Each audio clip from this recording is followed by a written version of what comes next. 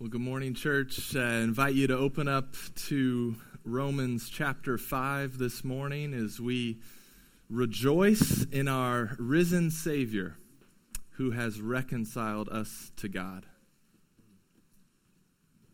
During the time of the American Revolutionary War, there was a pastor named Pastor Peter Miller. And Pastor Peter, he had a neighbor who really did not like him. In fact, this man violently opposed him and spoke some awful things about him. He slandered him throughout the town. He would publicly mock him.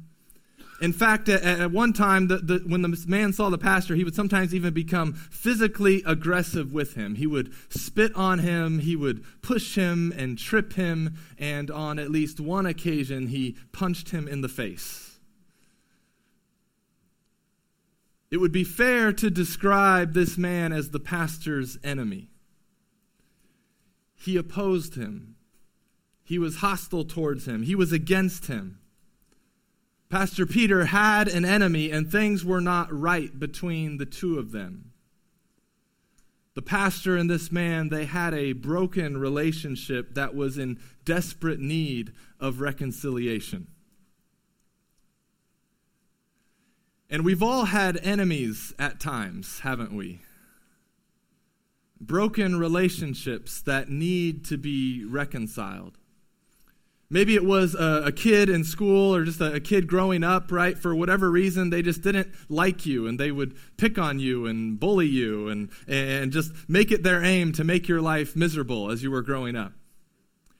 Maybe it's been a family member or a close friend who did something so hurtful to you or vice versa that it has caused a break and a separation in the relationship.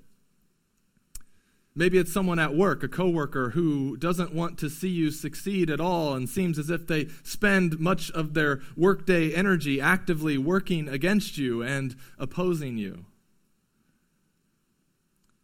I mean, we even live in a culture who actually encourages more enemies to be made and more relationships to be broken because businesses and organizations can profit or gain political power by encouraging us to see people more and more as our enemies and to break our relationships that we have with one another.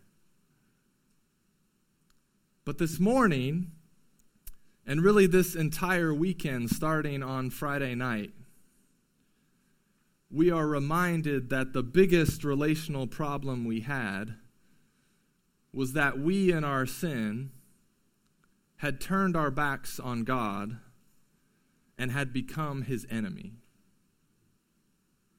And this is what we learn today in our passage in Romans. Today we learn that we were enemies of God. Which I know that sounds like a shock and a little off to most of us, even most of us that maybe grew up in church. Like, wait a minute, can this be right to say that we were enemies? I mean, most of us, we see ourselves as starring as the main character in the movie of life. And we're the enemy? Like, that's a little bit of a plot twist we did not see coming, right? We're the bad guy? Church, in our sin, we were enemies of God. But we can rejoice this morning because our risen Savior has reconciled us to God.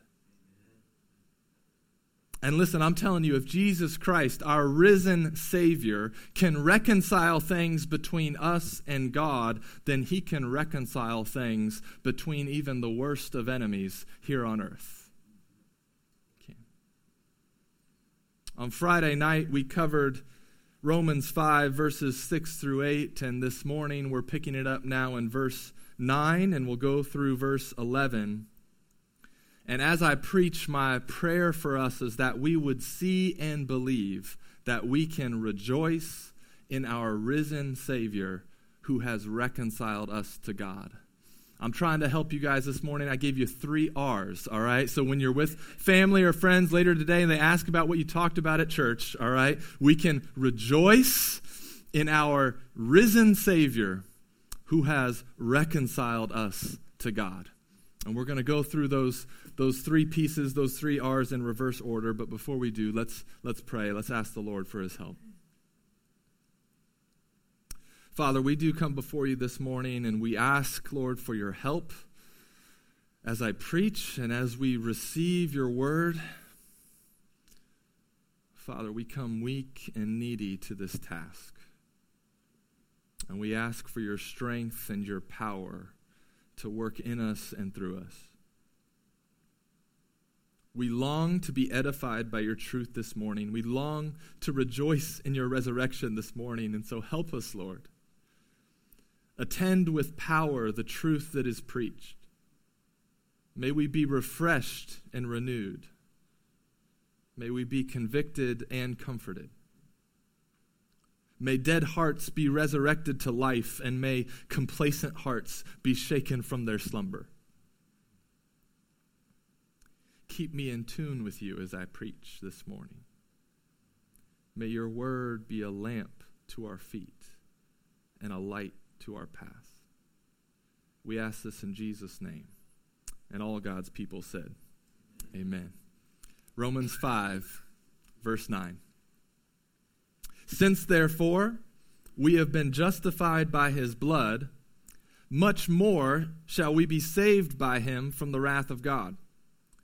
Verse 10, for if while we were enemies, we were reconciled to God by the death of his Son, much more now that we are reconciled shall we be saved by his life. You see, church, the biggest problem we had was not so much that we had some enemies out there. The biggest problem we had is that we were an enemy of God. We had all sinned, as we learned back in Romans 3, right? We've all sinned. We've all missed the mark that God has called us to, and we continually fall short of the glory of God that we were meant to enjoy and reflect in his world. We all had committed cosmic treason against the rightful king and creator of the universe. We had all claimed authority over what was God's, and therefore we became his enemies.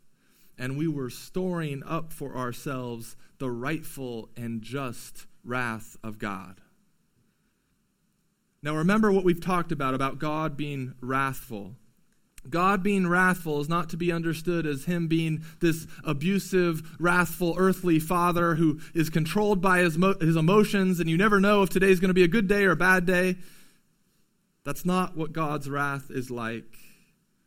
The wrath of God is his settled opposition to and displeasure with and righteous anger against sin. It's his settled opposition to, displeasure with, and righteous anger against sin. And when we read of God's wrath in the Bible, we see that throughout the Bible it's spoken of as both a present and a future reality. We learned in Romans 1 that currently the wrath of God is being revealed from heaven, and that wrath oftentimes looks like God just simply turning us over to our sinful desires. But the Bible also speaks of a day of wrath that is coming in the future, which is what verse 9 here is referencing. That there is wrath that is being stored up against sin, and one day is going to be unleashed on all of God's enemies. And at first, this can be a difficult truth to accept about God, that he would be wrathful towards sin. I mean, I thought God was nice. I thought God was safe. But as C.S. Lewis described him, he's not safe, but he is good. You see, even though we don't initially like the idea of the wrath of God, he would not be a good God if he was indifferent towards sin.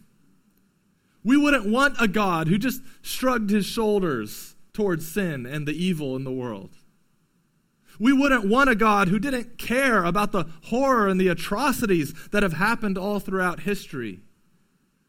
We do long for God's justice in the world to be carried out. We all long for this. We all want justice. The only problem with wanting justice is when God shows us our sin, when he uncovers our evil thoughts and deeds. And when we discover the truth that before following him, we were in fact his enemies. But what did we celebrate Friday? As John Stott has so wondrously said, we'll have this quote up on the screen. He said on Friday, divine love triumphed over divine wrath by divine self-sacrifice. God himself, the second person of the Trinity, Jesus Christ, came to earth and took on flesh, was fully God and fully man, and he came and he put the love of God on display by how he lived and by how he died, by sacrificing himself on the cross and taking the wrath that was meant for us. You see, you in your sin, you needed saving. You needed to be reconciled to God. The penalty for sin is death and separation from God. You needed to be reconciled to God. And so listen, you have to understand this. Your greatest need was not necessarily to be saved from yourself or from Satan or from sin or from your low self-esteem or from your anxiety or your loneliness. Your greatest need wasn't to be saved from all the brokenness that sin has caused in your life and in your relationships. God can rescue and likely will save you from all those things, but ultimately, you needed to be saved by God from God. You needed to be saved from the wrath of God. You needed someone to reconcile the relationship between you and God, who is the source of life. I mean, if you're cut off from God, you are cut off from life. And this is what Jesus Christ has accomplished for you. He took the wrath that was meant for you. He gives you his righteousness so that you might be justified by God, that you might be declared right by God, so that now you can also be reconciled to God. Reconciliation is describing a state of resolution between two former enemies, right? Two sides who were opposed to one another now come together and are at peace. And through faith in Jesus, you can be reconciled to God. Which, what does that mean? Faith in Jesus, that means believing that he is God and the Savior of the world. And it means trusting in his work alone for your salvation. Through faith in Jesus, you can be reconciled to God. And oh, what a beautiful thing it is to be reconciled to God. But you might ask, okay, I'm trusting that Jesus took the wrath that was meant for me, back then. I'm trusting that Jesus has made me right with God. I've been justified back then. But how do I really know that I'm going to be saved in the end? Like at the end of my life or at the end of time, I might come to grips that I've been reconciled here and now with God, but how do I know that that's going to last? And here's where we need to understand Paul's argument that he's making in verses 9 and 10, because this is a very logical argument. All right, so if you like logical arguments, these verses are for you. We're not taking the God as a mystery argument on this one, all right? This is a logical argument. And look back at verses 9 and 10 with me. And you'll notice the words, much more, in both verses. That phrase, much more. You might even be thinking to yourself, there might be much more to these verses than I initially thought. Much more. You see, what Paul is doing with this much more argument is he's starting with the big, the hard, the dramatic thing that was already accomplished, and then he's following it with its natural conclusion. Like if God already did this first thing, of course he's going to do what follows. So look back at verse 9. He says, since therefore we have now been justified by his blood, much more shall we be saved by him from the wrath of God. right? Declaring unrighteous people righteous, that was the hard part, right? That if we've been justified by his blood, much more shall we be saved by him from the coming future wrath. If he did the one thing, of course he's going to do the thing that follows. We see it again then in verse 10 as well. Look, he says, "For if while we were enemies we were reconciled to God by the death of his Son, much more, now that we are reconciled, shall we be saved by his life." I had a friend in college who ended up being one of my closest friends. We even were roommates one year. He was in my wedding. We sent each other Christmas cards and all that. We're still close. But the first time I met him was on a Kings Island trip, and one of my first interactions with him was him asking to borrow money from me. Which, I mean, it's not a big deal, right? You know, sometimes you need a few extra bucks for food or something there or whatever. But get this, he asked me at Kings Island, I don't know him at all. He comes up and he asked me at Kings Island to borrow $40. And $40 to a college student especially is a lot of money. $40. It gets worse, though. He asks to borrow $40, not for food or for gas for the ride home or something understandable and reasonable. He asks to borrow $40 so that he can get a caricature drawn of himself at Kings Island. You know, he sits and the artist, draws, yeah. And I gave him the $40. And he never paid me back. But we still went on to be great friends. And I've let it go. I have. I'm not counting or budgeting on that $40 this next month that I'm going to see it. I mean, sure, I might send him this sermon just to see, some sermon critique from him. And if he happens to remember, then great. No, I've let it go. And he would love that I'm talking about him. So he's okay. You don't feel bad for him. All right. But let's say, stick with me. I do have a point for sharing this. All right. But let's say later in our relationship, after we've become good friends, after we've become roommates, let's say then he needs to borrow $5 to buy dinner.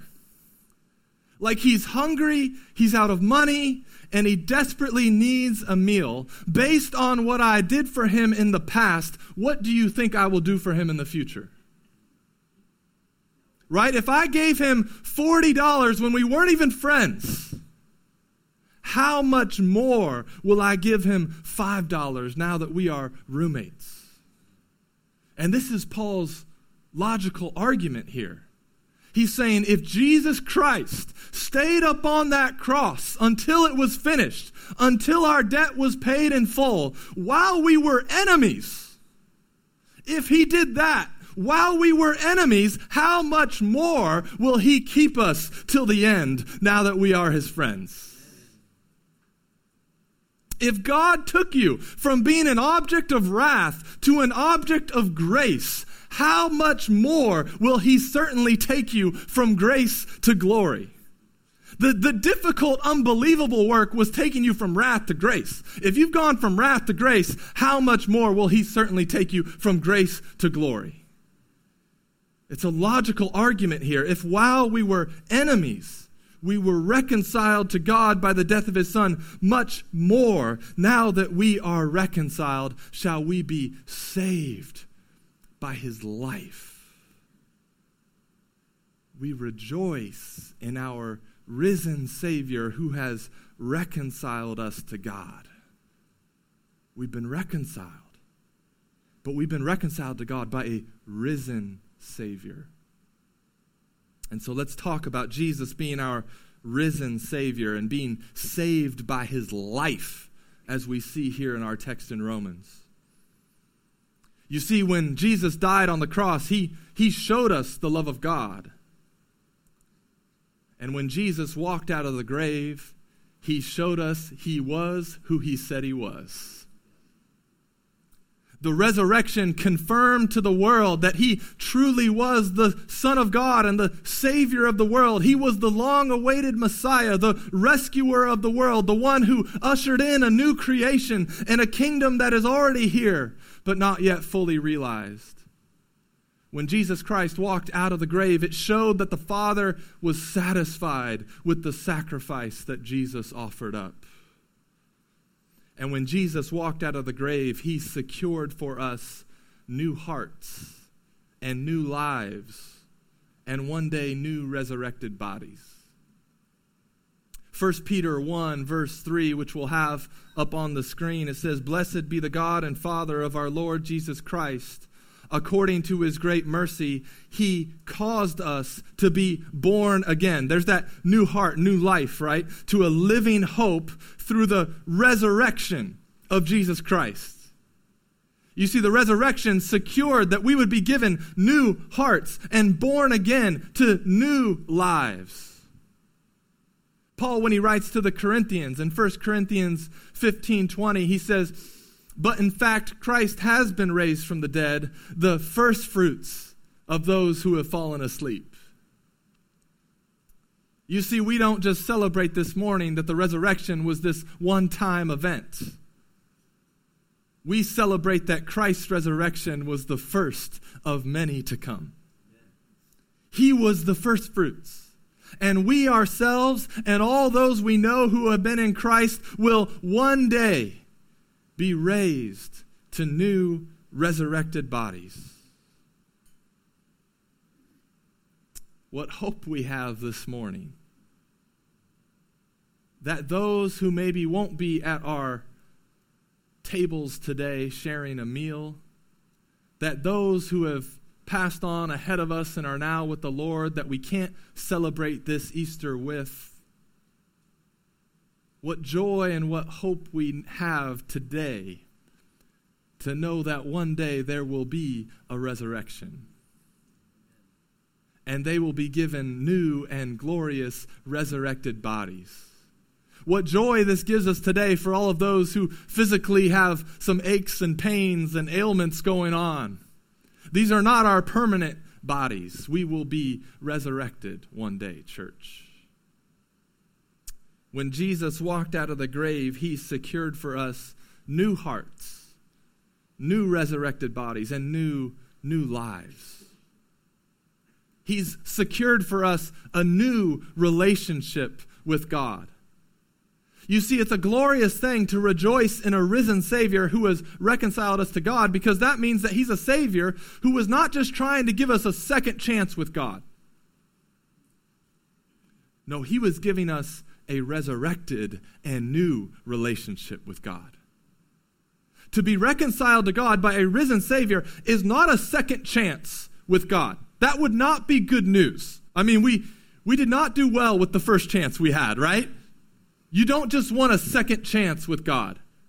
Jesus did not go to the cross and rise from the dead to give you another shot at this. He went to the cross and rose from the dead to give you a new life, a new heart, a new relationship with him, and new relationships with others. You have been reconciled to God, and reconciliation is not a second chance at a right relationship with him. Reconciliation is bringing the together of you and God through our risen Savior, Jesus Christ. And if you by faith are in Christ, then as long as he lives, you live in a reconciled relationship with God.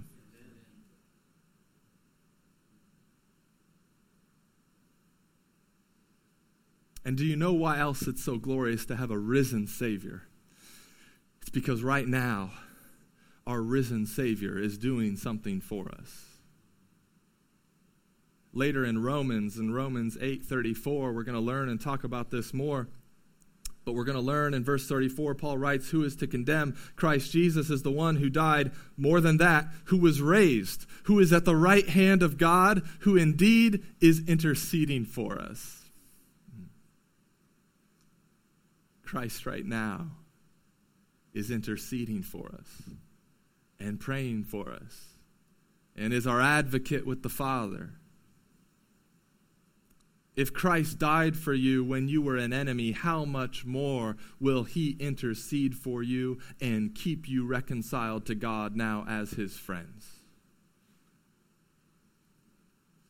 We rejoice in our risen Savior who has reconciled us to God. Now get this, if he's our risen Savior who has reconciled us to God, that means he can also help reconcile our relationships with one another as well.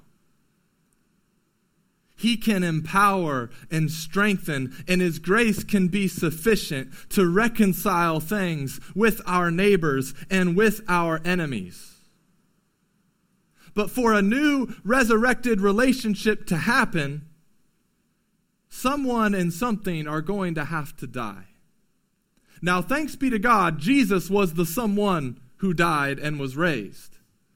But your risen Savior is now going to call you to go reconcile with others, and he's going to call you to follow his example and die to yourself.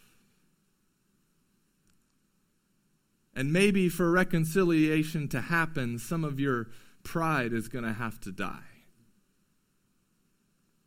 Maybe your bitterness is going to have to die.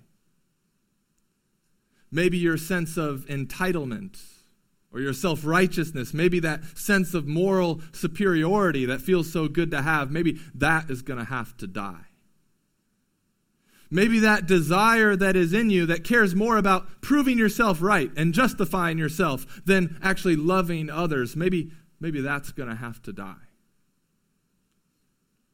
And maybe your desire to be comfortable is going to have to die. Maybe you're going to have to step into some uncomfortable conversations.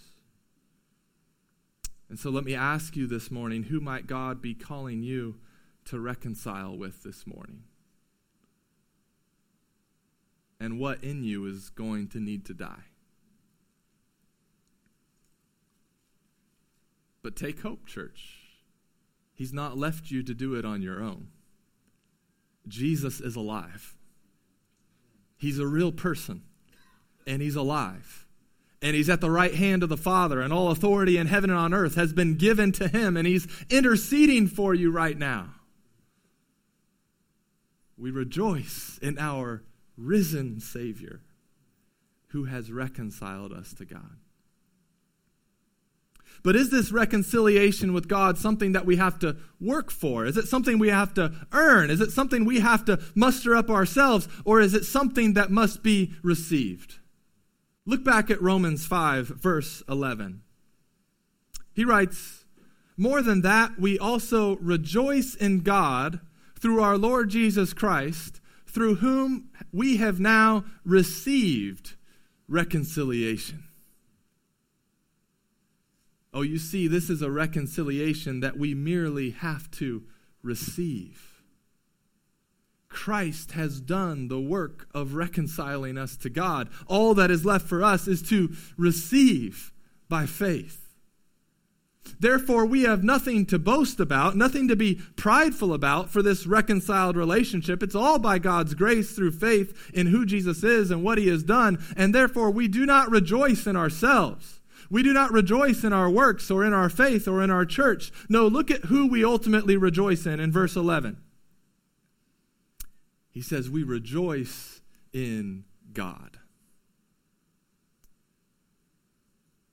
And this is really one of the great marks and identifiers of the one who has been reconciled to God. They have joy in God. They enjoy the Lord. I mean, every church person knows they need to say that they love God, but do you enjoy him? Is your joy in him evident to others? This is how you know you've been reconciled to him. You see, anyone can emotionally manipulate you into raising a hand or walking an aisle or being dunked underwater with promises that you will escape the wrath of God. Like, even if you don't believe that, you might as well just do it just to get some fire insurance just in case. But those of you who have actually been justified, those who are going to actually be saved from the coming wrath of God, you have been reconciled to God, and as a result, that produces in you a joy in God. You delight in the Lord. Because a reconciled relationship should produce a joy in the relationship, right? When things aren't right between two people in a relationship, usually joy is not there, right? The relationship is not enjoyed to its full like it could be. When the boys, on a very rare occasion, disobey Britt and I, there is sin, right, that enters into that relationship, and it temporarily disrupts the joy that we have in our relationship. And this is one of the reasons that for you who are parents, this is why we promptly discipline. We don't promptly discipline to save our own reputation or embarrassment, all right? That is not why we promptly discipline. We promptly discipline so that joy can be restored to the relationship, so that the relationship can be reconciled. So that we're not going around the whole day kind of keeping score on how we've wronged one another and just upset with one another and having something in between separating us. And this is why Britt and I, we try to, when we discipline our boys, we go talk to them about what they did wrong. We teach them what obedience should look like. But then after they are disciplined, we have to remind ourselves, I have to remind myself, like, okay, the relationship has been restored. We can go back to the joy of our relationship. We can go back to enjoying one another, right? If I walk away from discipline, still upset with them, still holding something against them the rest of the day, then reconciliation really hasn't occurred, or at least it's not been fully experienced.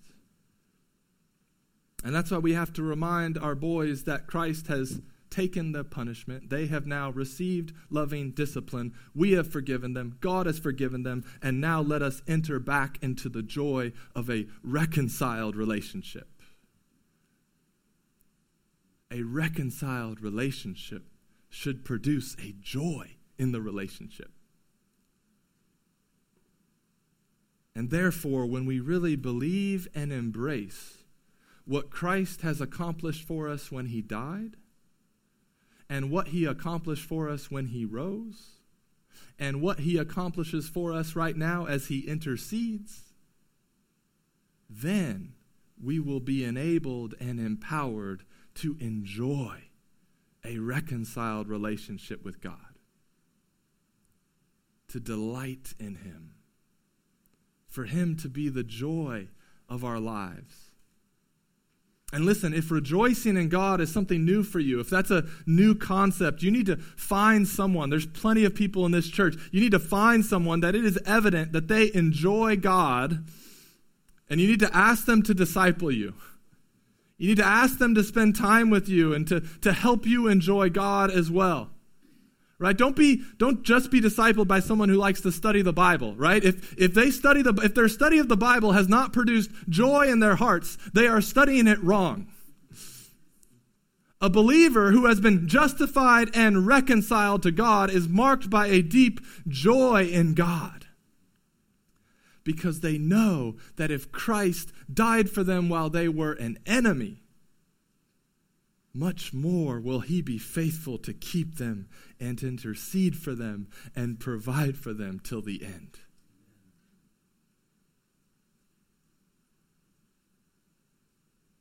Well, Pastor Peter's enemy, he one day gets caught giving secrets to British troops, and he's brought before General George Washington. You've maybe heard of him. That was a joke. You can laugh. It's all right.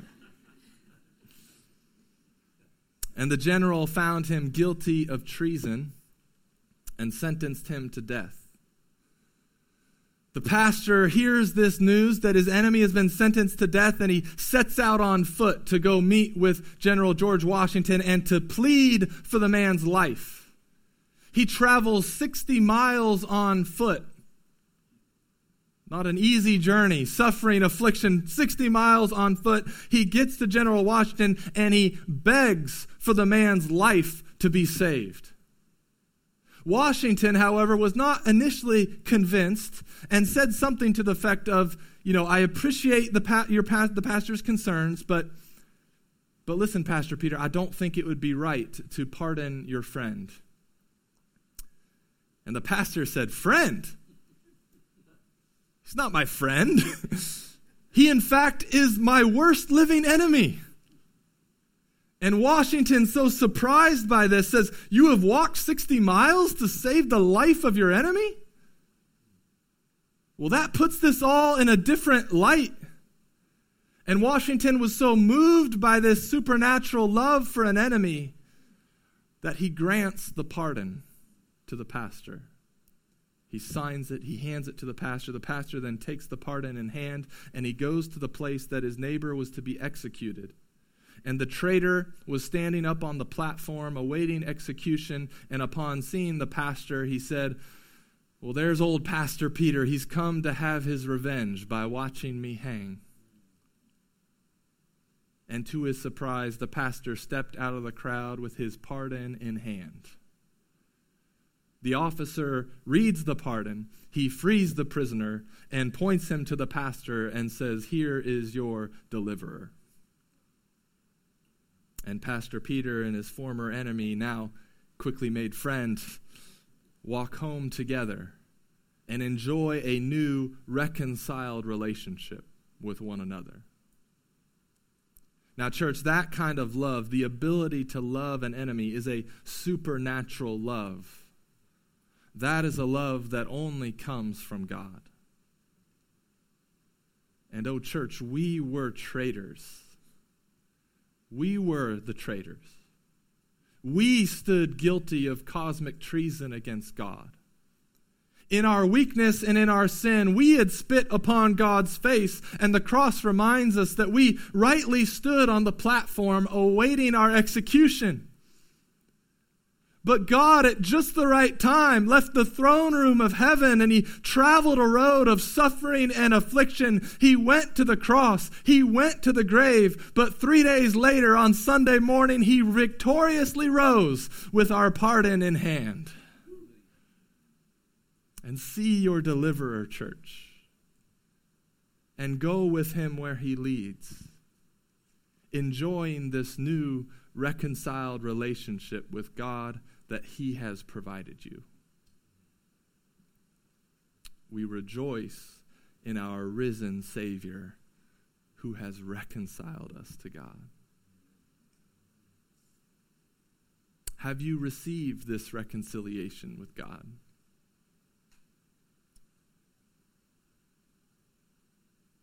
If you have, are you enjoying and rejoicing in this reconciliation you have with God? What other relationships might need to be reconciled in your life this week or this month or this year? If Christ has reconciled you to God, can he not reconcile you to your enemies as well? Are you rejoicing in God today? Sure, you might say you love him, but do you enjoy him? Is he your greatest joy and the delight of your heart? Church, may we rejoice in our risen Savior who has reconciled us to God. Let's pray.